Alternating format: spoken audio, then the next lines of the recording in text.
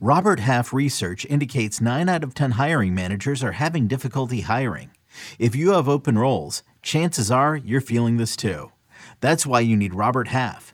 Our specialized recruiting professionals engage with our proprietary AI to connect businesses of all sizes with highly skilled talent in finance and accounting, technology, marketing and creative, legal, and administrative and customer support. At Robert Half, we know talent. Visit roberthalf.com today.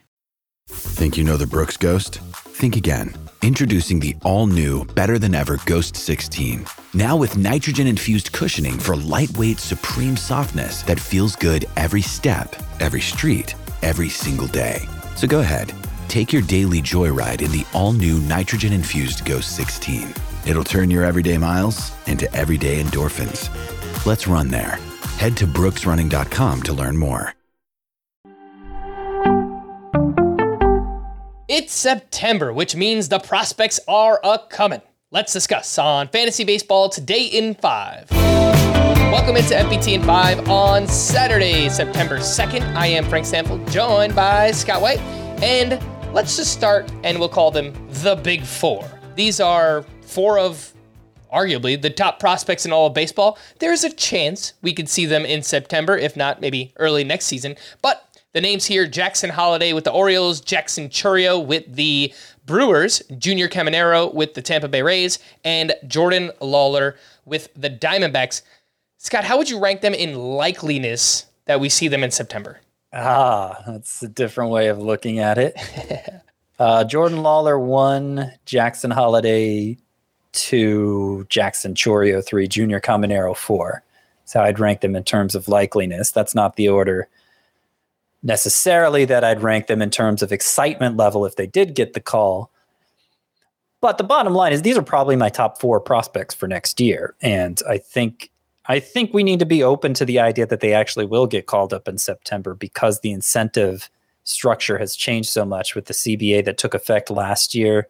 Now GMs seem to value the possibility of getting an extra draft pick if they have a rookie, if a top prospect is on the roster from start to finish of his rookie season, he's got to be there from the very beginning. If he lasts the whole season on the roster and then he places high enough in awards voting, not just Rookie of the Year that first year, but I think other awards come into play in future seasons too, then they get draft picks relative to where they finish and what awards and when. And it's very complicated how exactly the specifics of it. But the point is they are now incentivized to have top prospects on the roster from start to finish. And so if they think that's going to be the case for a top prospect of theirs, it's advantageous to call them up late the season before, not blow their rookie eligibility, but give them a chance to get their feet wet so that they have a better chance of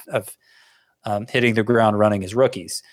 So I think it's possible in all of these cases. I mean, Jackson Holliday, there's probably been the most buzz for him since he's the top prospect of baseball now. And even as a 19-year-old, he has just cruised, like just no let up from one stop to the next, made it all the way to Double-A this year and just continues to deliver great results.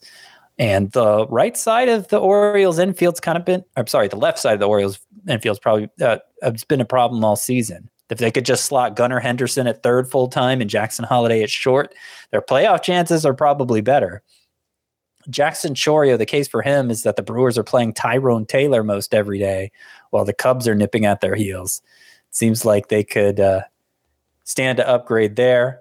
Chourio himself is only 19 and he's holding his own at Double-A. The numbers aren't going to blow you away, but he had a huge July, and just in terms of skills, they're off the charts for Jackson Chourio. And I've been most impressed. He's gotten that strikeout rate below 20% as a 19-year-old at Double-A. That looked like it'd be an issue last year, but he's gotten it under control already. Junior Caminero, look, the Rays are clearly in the thick of it. They could use another big bat like his. He's only 20, but he's a 20-year-old dominating Double-A. And what's interesting about Caminero is while he's primarily a third baseman, he's gotten time at shortstop too. The Rays have a need at shortstop all of a sudden and may have a need at shortstop for the long haul. So I wonder how open they'd be to the idea. It's worth noting Caminero I don't think he's made an appearance at shortstop in a few weeks. So I don't think the Rays are thinking along those lines, but it doesn't seem so far-fetched that Caminero could see some action at shortstop if they do call him up. And then Jordan Lawler of the Diamondbacks, sort of like with the Orioles, the Diamondbacks' left side of the infield has been a problem all season, third base especially. And I don't think they'd call Lawler up to play third base, but to play shortstop and bump Geraldo Perdomo to third base, I could see that happening. His overall numbers, first of all, he's made it to AAA. He's the only one of this group who's made it to AAA already, but he's only 21. Got off to a very slow start, but if you take that out of the equation, the first 5 or so weeks of the season, he's been about a 300 hitter with about a 900 OPS. He's looked great. So Diamondbacks fading in the playoff standings, they could really use an influx like Lawler, and I think there's a chance we see it. No analysis. Just give me 3 other names that you think we might see in September. Pete Crow Armstrong for the Cubs, Heston Kjerstad for the Orioles, and let's say Colt Keith for the Tigers. I will preface this whole thing. I'm taking big swings here. This isn't... It's hard to say how likely these are because we're in uncharted territory. We only have last year to look at with these new CBA incentives.